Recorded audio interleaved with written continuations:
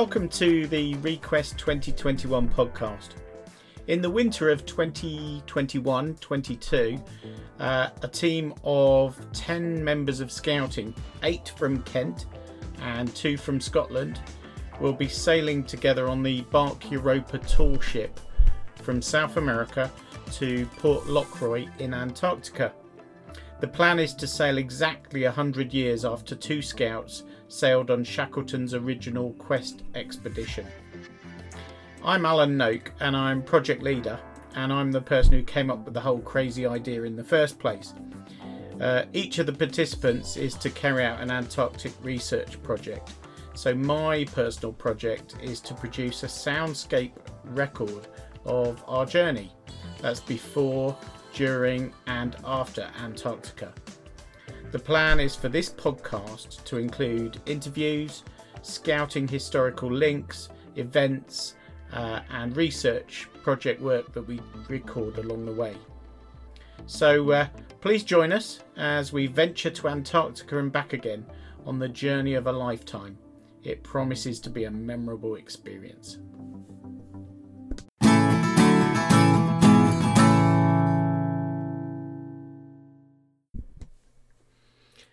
Well, it's episode 14 now of the Request 2021 podcast. And it's December 2020. So it's just coming up to a year now until we sail for Antarctica.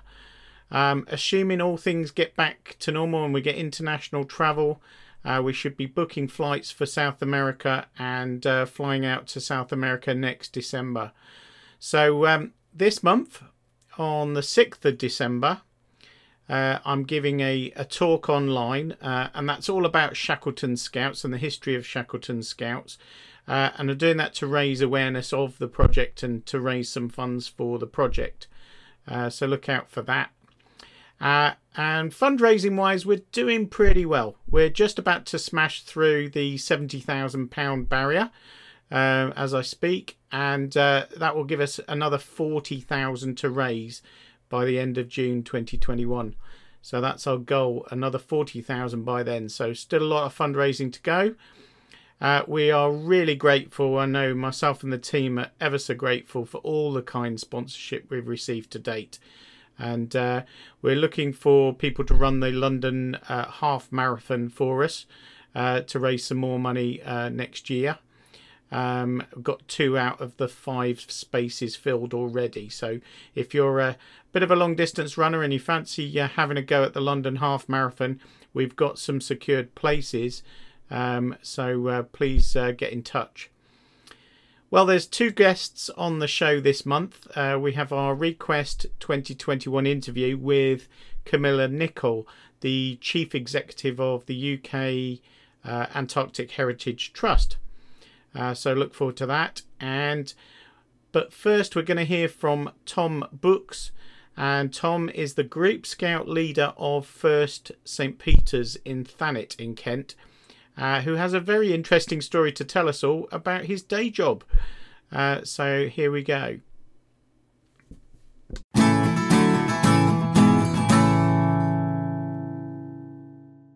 So I'm Commander Tom Books, Royal Navy, ex-scout from First St Peter's, and actually now the GSL at First St Peter in Thanet as well.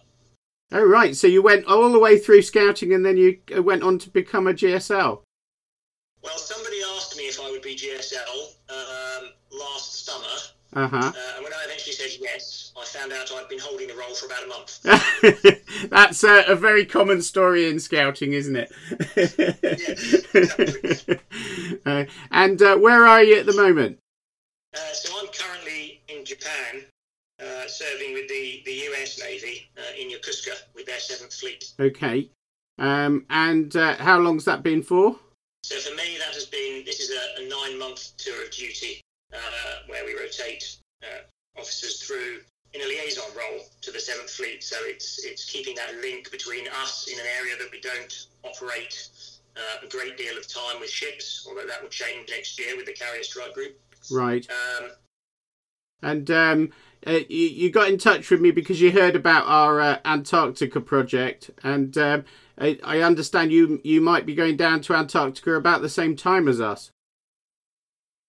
Yeah, well, I heard about the Antarctic project through scouting and realised that in the austral summer, so our winter of 21-22, when you're due to sail to the Antarctic, that I would be extremely lucky in that I'm taking up a command role in HMS Protector, which also spends a lot of its time working in the Antarctic as the Royal Navy's ice patrol ship.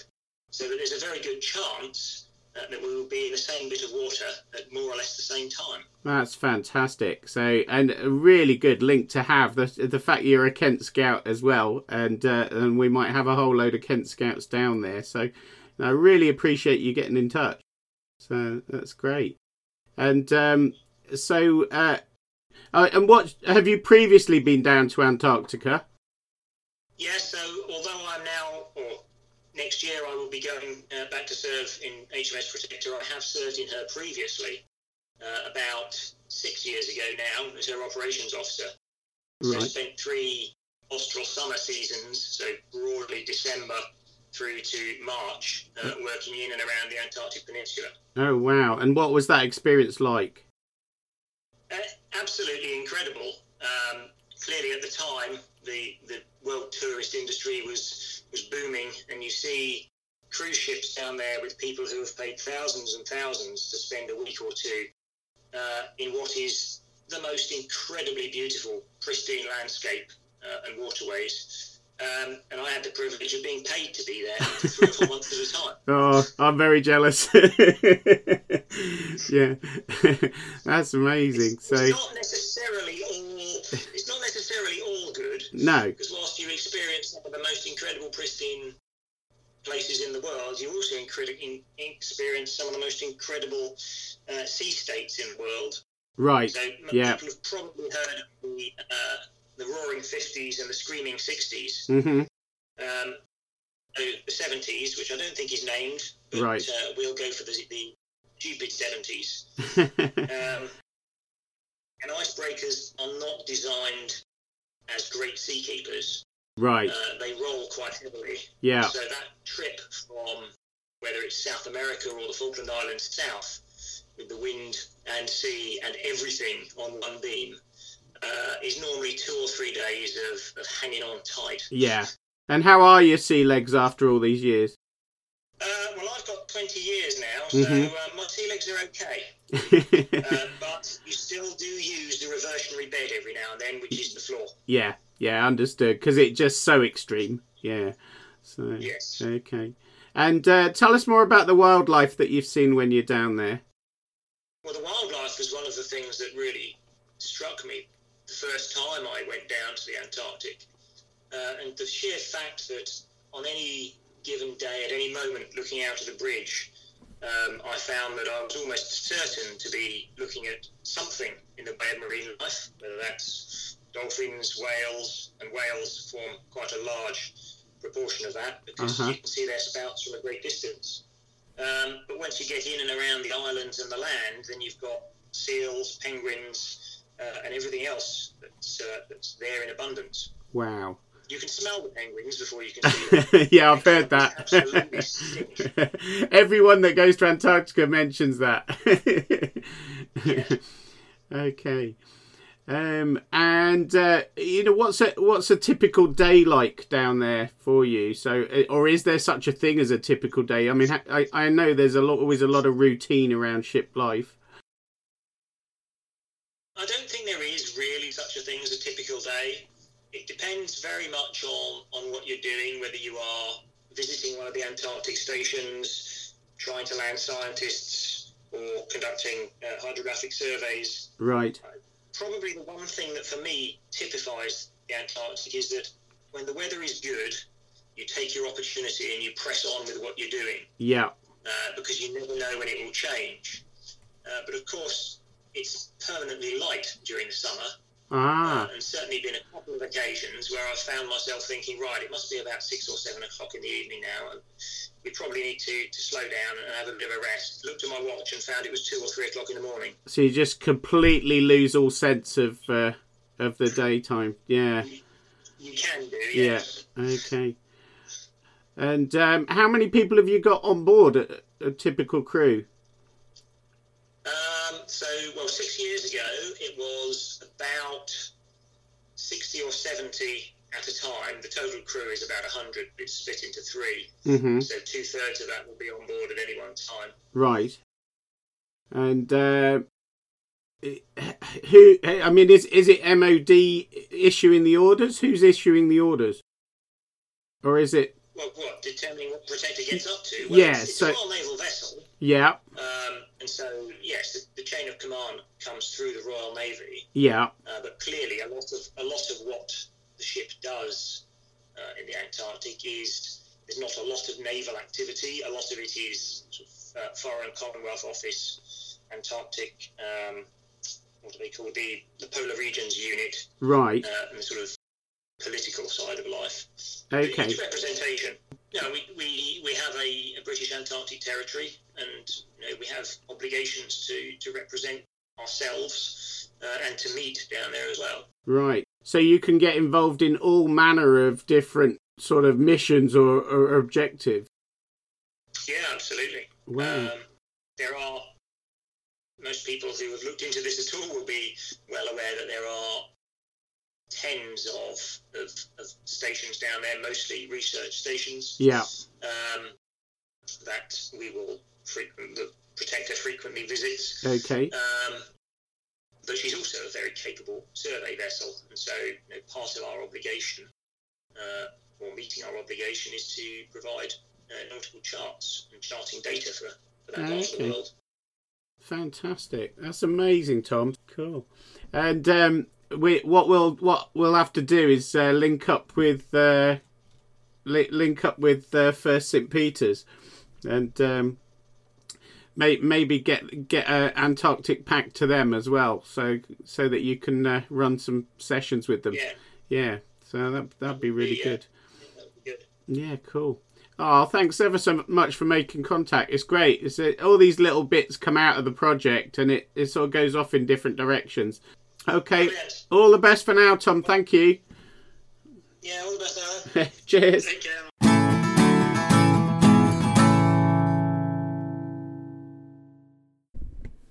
So next up is the interview that I did with Camilla Nicol, Chief Executive of the UK Antarctic Heritage Trust.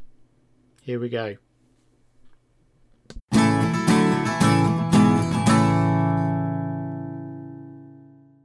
So I'm going to kick off with the very open question. Tell us a bit about yourself. Sure. I'm Camilla Nicol. I'm the Chief Executive of the UK Antarctic Heritage Trust, and I have the great privilege of looking after historic huts and sites in Antarctica. So my background is heritage and museums. So I started out as a geologist originally, and haven't looked back really. I thoroughly enjoyed being a geologist. Did a bit of polar science when I was at university in Edinburgh, which is great. And that just built on my interest really for the polar regions. As I think probably you too, grew up reading about Shackleton, Scott, and all of that when you were a kid, the Ladybird books and all that.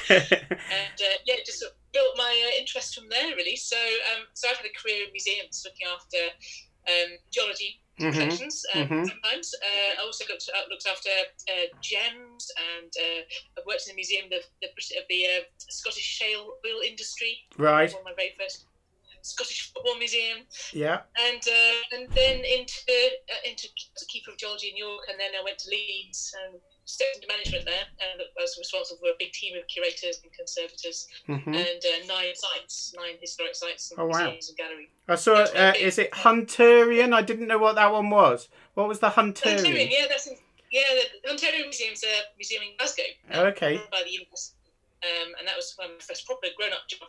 And it was there. I looked after all kinds of things. I looked after geology. I developed an interest in gemology. So looking after gems and things, and also mostly interesting. I did a kind of year looking after anatomy and pathology. So this is body parts in pickled body parts. Oh my gosh! fascinating, absolutely fascinating. These are 18th century body parts. Oh, wow. In jars. So they're injected with mercury and all kinds of nasties, but absolutely fascinating. Because I remember going to visit a very sort of no other word for it but horrific exhibition in Chicago, and it must have been travelling, and where they'd sliced a body one way and sliced the body the other. Yes. And it was it in formaldehyde or wherever they stored? Yeah, and they I remember going to that in Chicago. Yeah, that's the kind of thing. Yeah. The awakened interest in that kind of thing as well. So I've got a really broad career, really, looked after different things. So I think given me a good grounding for understanding what people find interesting. I think because you find interest in all kinds of things, which is extraordinary, and I think that's stood me in good stead, really. And I'm interested in all sorts of things as well. So it's been an interesting sort of 25 years so far. Okay. And then brought me to Cambridge and brought me to the UK Antarctic Ocean Trust, which just fantastic. It's a heritage, it's Antarctica, it's being the boss. And I'm working with a great team, working with partnership across organisations, and occasionally I get to go south as well, which is tremendous. Well, yeah, that's the icing on the cake, yeah. Okay. So it was Edinburgh, and then you went on to Leicester as well, is that right? I've read that on the website. That's right. I did a postgrad in museum studies. So I decided when I was doing my geology, a lot of my peers were going off to work in the oil industry and mineral exploration, that kind of thing. I didn't feel that was for me. I mean, I'm interested in travel, but sort of mineral exploration and exploitation wasn't really my bag. And I got really interested in communicating. I was fascinated by the history of the earth and stories of geology and landscape and reading the landscape, that kind of thing. But also taking a specimen and being able to read that and say, this is a fossil or it's a particular type of rock, and being able to infer its history from its composition. So that kind of narrative, that kind of storytelling, that kind of science education, if you like, was something that really inspired me, I think. So I thought, where could I do that? And then always been a big museum goer, and I thought, actually, I really fancy working in museums. So I decided at uni that that's what I wanted to do. Had a look about, see what you needed to do, and in those days it was good to get the postgrad in museum studies, so you get the. I didn't even know such a thing existed until I saw your on your Wikipedia. Yeah. So did that, and it was good. But I took a year out to work to get some volunteering experience working in museums. So I stayed in Glasgow. Worked in the Hunterian and the Kelvin Grove museums, and just got a feel for collections and how a museum works. So, went on from there. I mean, these days, actually, experience is just as important, actually, or just a really strong knowledge. So, there are a lot of actual practical. You have to do them to get to museums and heritage. So, it's an interesting, really interesting area of life to work in, I think. So you must have seen some dramatic changes in the way that museums are, run and presented, and so. Oh, for sure. For sure. I mean, at long last, the Hessian backgrounds are being phased out, but slowly, I can tell you. But certainly, I mean, there's been interesting. I think how museums now include their audiences in their interpretation. I think has really now just elevated museums and the experience to great heights. Yes. Whereas previously it was like you go to the museum to learn stuff, and it was things in rows in alphabetical order or taxonomical order, and you would learn every Latin name. Yeah. I think there's still a place for that, and I still do get a thrill when I do see a museum like that. Sometimes minerals all lined up, but now just including your audience in the narratives, in the interpretation about what things mean to people. It actually is really powerful. I think how we reinterpret collections and how they're collected, who buy, and what they tell us, and what the film might be, and all of that sort of thing. It can be really interesting, and personal stories about collections. So, somebody whose grandfather collected fossils can reveal some really lovely stories. So I think that's been something, that kind of inclusion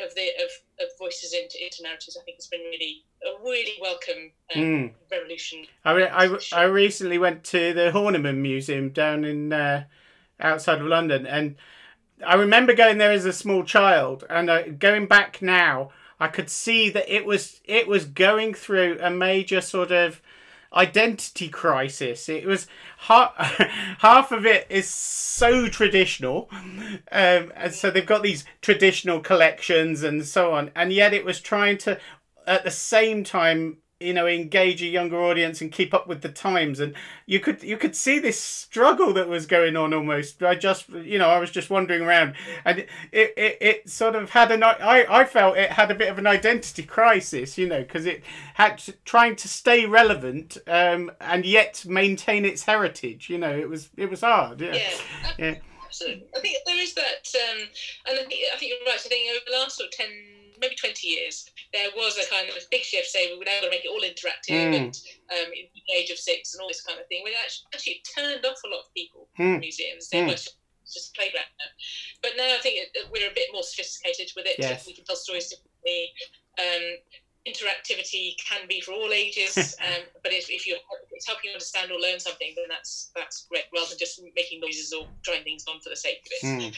But I think it's a place for that kind of tradition, but I think it's moving away from the kind of didactic museum that we know, we the museum. The sort of dioramas or whatever. Oh, totally. Yeah. This kind of false dinosaurs and things, funny poses.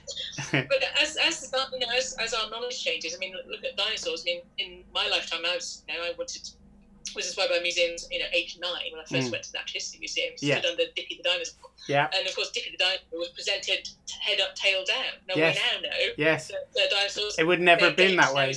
Exactly. So the knowledge changes and the presentation changes. And he's now turned into a whale, I think, apparently at the moment. Yes, he has indeed. He has a whale. So things change. Yeah. And I think it's fascinating. And I think how we use museum collections and stories to understand our world better and the past. I think how we revisit collections, for example, using scientific collections for climate change studies now. Revisiting, now we know collections with good data tell you all sorts about the climate and environment and all kind of things. You've got these records of the past which have been hitherto unmapped. So the great resource. I'm a great champion of museums and heritage and drawing the past to understand our future. Yeah, we've got a big event that the young people that are going to Antarctica are running this weekend. It's called Climate Quest. So they're trying to engage some of the younger ones, the beavers and the cubs, and and teach them about the climate change issues and so on. So it's going to be an interesting event this weekend. Quite looking forward to that. Yeah. So one of the young people's heading it up, So this is where I had an idea 7 years ago, and it's so nice for me. From it to go from like a tiny little seed of an idea of going back to Antarctica 100 years later and celebrating the link with the Scouts. And now all of a sudden the project is becoming more than my original idea, which is great for me. So it's spinning off in lots of different ways. And, you get to a point where an idea becomes reality and you just got to let go a little bit, and just enjoy where it goes, So, it's quite interesting. Yeah, God knows what I've started, But, so I saw that you'd written a paper on climate change or something. So what was that about? That was in a obviously it looked really expensive, £125 or something. Climate, the Handbook of Climate Change. You're in. Yes, a few years. Yeah, I was. That's right. Yeah, a few years ago, I was invited to contribute to a conference that was about how heritage, particularly, can contribute to our understanding of climate change. So I went at it looking at it from a kind of I look after heritage in a very remote place that is, a certain demographic of people are able to visit. So it's wealthy people, maybe slightly older people, but a very narrow sector of society, but yet a very powerful sector of society.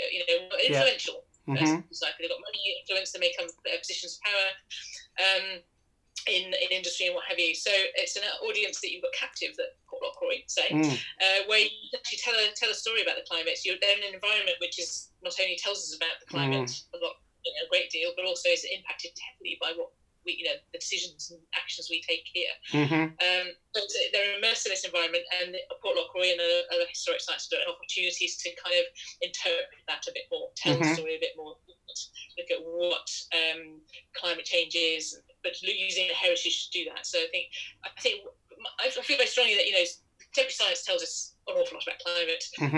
It's often in the news. People are kind of much more articulate around climate science these days, whether they believe in it or not. But I think there are still non-believers out there. Yeah. It's great, but we sort of fight the good fight, don't we? But I think heritage has a unique voice in that. We. With the heritage I look after, I can trace back the origins of the science. So back to 1940s, birthplace of the British Antarctic Survey. Of course, and some of the data collected there, the foundations of the data that's used now to understand our world. Being able to take that long view, that different perspective, just appeals to different people in different ways. So not everyone's turned on by science.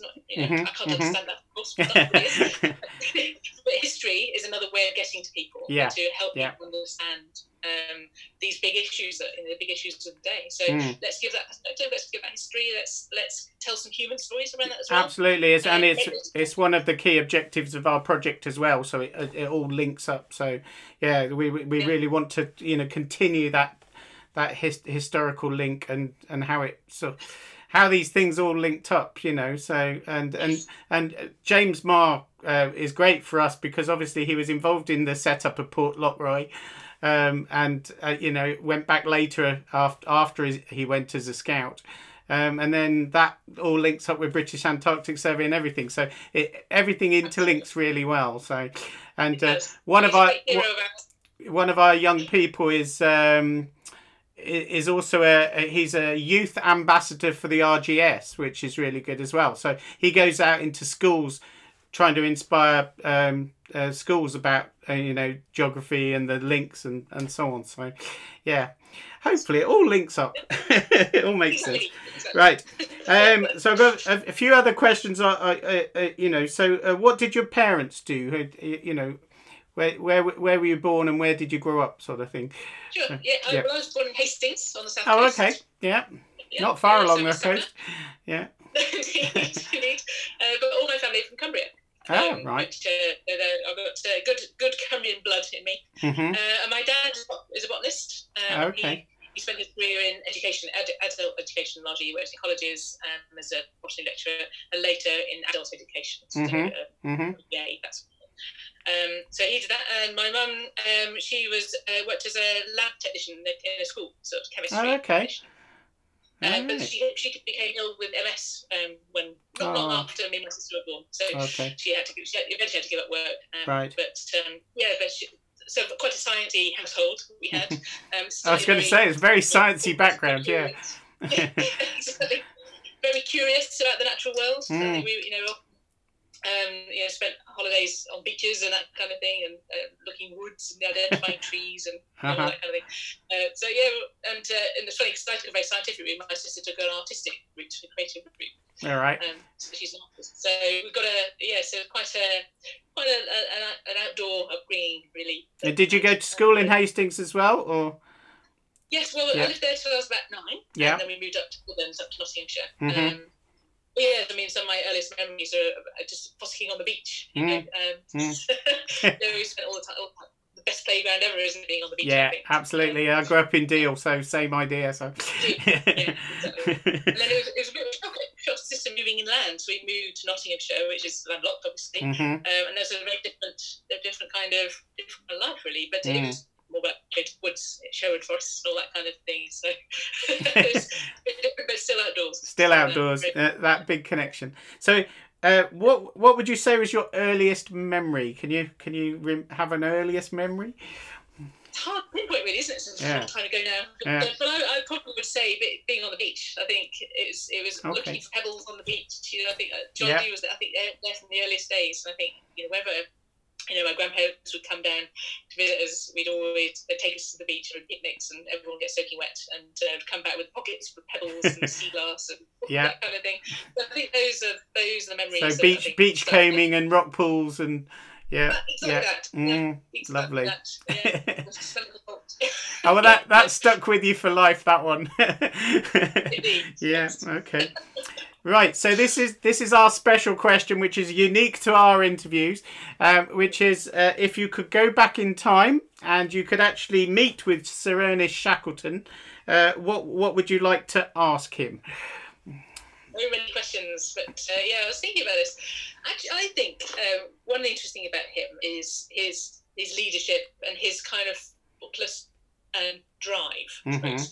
He was convinced he was going to save his men on the Endurance expedition. Mm-hmm. Absolute calamity, and yet he said, "I am going to get all these men home." Yeah. And I suppose one of my questions would be: did you ever doubt? Did you ever doubt that was going to work? Because every turn you were thwarted, and you overcame every hurdle, and it was lots of shit. It was the loss of the first camp. Yeah. It was getting. There's so many points where he could have doubted. Yeah. Did you ever have that self-doubt, and how did that feel? Because I think he's held up, and we all admire him, his leadership and his confidence and his resolution. But there must have been some niggling doubts there. And I'd love to explore that and just were you human too? Yeah. You almost want to be reaffirmed that he had those doubts, really, because it must have been So he must have done. Of course. Of course. Never write them down for publication, of course. And he was careful not really write them in his diary, but there must have been there. And how did he overcome them? I suppose what in the dark wee hours. How did he turn those doubts into great decisions? Yeah, absolutely. And that I think that's and that tends to be the key message that comes out of the Endurance story, isn't it? This sort of absolutely, I am going to save them no matter what, and the fact that his whole focus for the project changed. It went from trying to achieve the original objectives to having a new objective, and that I think was a major lesson from that. So absolutely. Okay. Absolutely. Right. So we get to unbelievable truth. Now this is there anything that you can share with us that we think oh wow, so is there anything that might surprise us? Could be somebody strange you've met or something odd that you've done, or well, I was thinking about that. Yes, well, a few years ago, I did enter and come third in the British Gold Panning Championship. Sorry, could you repeat that? Yes, I know, totally.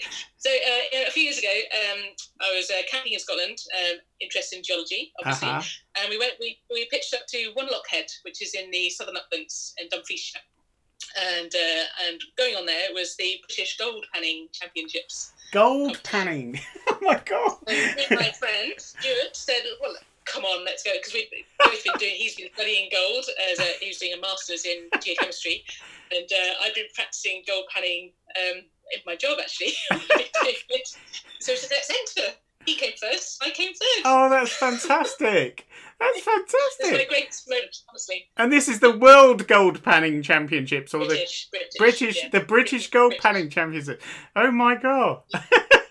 I didn't even know there was such a thing. It involves standing sort of thigh deep in muddy water in water in a dumpy bag. Okay. That had been muddy water that a load of sediment had been chucked into, and then half a dozen specks of gold. Okay. And you had to see pan them out. My friend coming second in the World Conquer Championships just doesn't sound the same now. Right. Yeah. The pinnacle of life that was. Yeah. No, that's a great one. Thank you for sharing that. So, okay. Now, food. So, emergency rations. I know you've been to Antarctica, so is there a sort of food that you like to have with you or have when you're there, that's sort of comfort food or something that is a nice to always have about? Yeah, well, I mean, we spend a lot of time thinking about what we're going to feed our team when they're there. Mm-hmm. So we buy lots of things like tin food, Fred Mentos pies, obviously, that kind of thing, spam, the tradition. But our team are lucky because they do get supplied with, and when I was there, we get supplied with fresh food off the ships that visit. Yeah. So they bring bread, flour, and cheese, that kind of thing. Mm-hmm. But one thing we can never get are fresh eggs. Oh, eggs. Ah. Yeah, fresh eggs, because I mean, Okay. there's a bit of a biohazard, fresh eggs. Right. Because Port Lockerbie is a penguin colony, Yeah. so we can't bring eggs in because they may come with viruses or pests and Okay. disease. So there's no fresh eggs on Port Lockerbie. Okay. I'm quite a keen chicken keeper, actually, hen keeper. Okay. I like nothing better than my fresh eggs. From But my you've hens. not been able to take any with you. So if it were possible, that's what I would do. I would take fresh eggs from my hens. Okay. Right. No, that's nice. Yeah. And it's nice to sort of, you know, if you're down there for a long period of time, you become aware of these things, don't you? It's like in your normal everyday life, you don't realise, and then it sort of suddenly becomes important. So you think, oh yeah, and that first omelette when you get home is very special, you know. So. Absolutely. Yeah. And do you have a special item you like to take with you when you're travelling, or a keepsake or anything? Well, I've done this actually. The very first time I went to Antarctica, I went to the Ross Sea. Oh yeah. So I was a guest at the New Zealand Coast and visited Scott and Shackleton's huts there. Oh, don't! I'm jealous already. Oh, amazing. It's going to happen one day.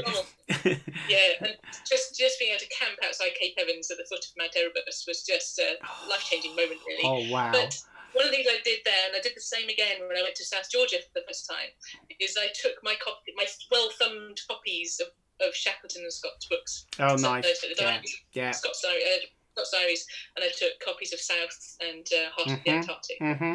The relevant. Great. And I just put them with me. When I went into Scott's hut and Shackleton's hut, I took them in there with me. And when I went to South Georgia, I went to Grytviken and to Shackleton's grave. Mm-hmm. I took that book with me. That's music to my ears. I'm a big book lover, so yeah. That's and lovely. It's stamped in the museum, and it just makes those books now so precious and special. And it was lovely to have those words with me, so I could read. Yes, yeah. The words from the days, the relevant dates that I was there. We date, things that were going on those dates. So I could feel a real connection, and that's nice. For me, whenever I travel, I shows, I do like to take books or find books that are relevant where I'm going, and I can read about. Yeah, I do the same. Yeah, no, that's great. So that's whenever I go, I try to take something. So I took Ivan Mackenzie Lamb's book, The Secret South, last time I went to Lochroy. Yeah. I had that in my pack. That kind of, so I try to do that whenever I go. So lovely. That's nice. No, that's nice. And just your thoughts about Antarctica. I mean, for you, why is it such a special place? And what do you think it means to people? So. Yeah, I mean, Antarctica it's many things, isn't it? I think Antarctica is a kind of mythical place, isn't it? It's kind of a place that most people will never visit. The idea of it is so enthralling and enticing, isn't it? And you learn about it as a kid, isn't it? From a young age, you know the heroic stories. And so I think for many people, in this job, I talk to people a lot about Antarctica, and nobody I've ever met has gone, oh, no, I'm not interested in that. Boring. That's it. Felicity Aston said the same to me. She said, no one ever comes back from Antarctica goes, oh, that was okay. And everybody's interested in it, and that I don't think you could say that about anywhere else. Maybe the moon. I think everybody's fascinated by the moon or space, but there's nowhere else on Earth that everybody is interested in or fascinated by, or has a thought about.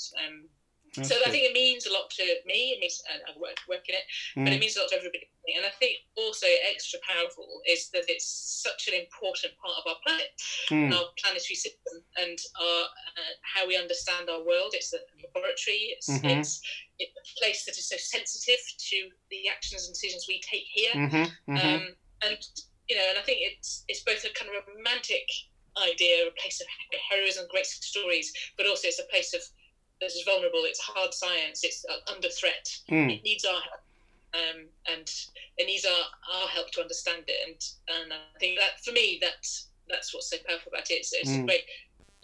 I feel a great personal connection to it, but I feel that we all have a responsibility, and I particularly have a responsibility to share its story, or to share the story of people and the past, so that we can all understand it better and help protect it in the future. I think that's wonderful. I earned my Antarctic badge last year. I did a session with our local scout group. Oh, that's nice. And, it was fantastic. So we all earned our badge. So that's great. That's great. Oh, perfect.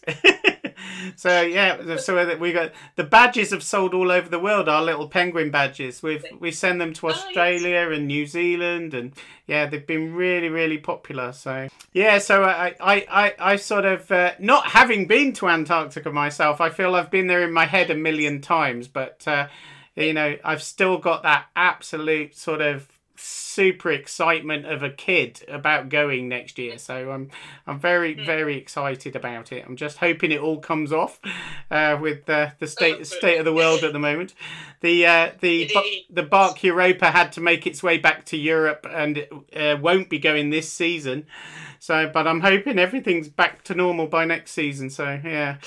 We do hope, yeah. Yeah, no, we're the same. We don't yet know whether we'll head south this season. Understood, yeah. Ever so hard. So we're all hoping for 21-22 that things will be more normal. And we really look forward to welcoming you to Port Lockroy. I hope so, yes.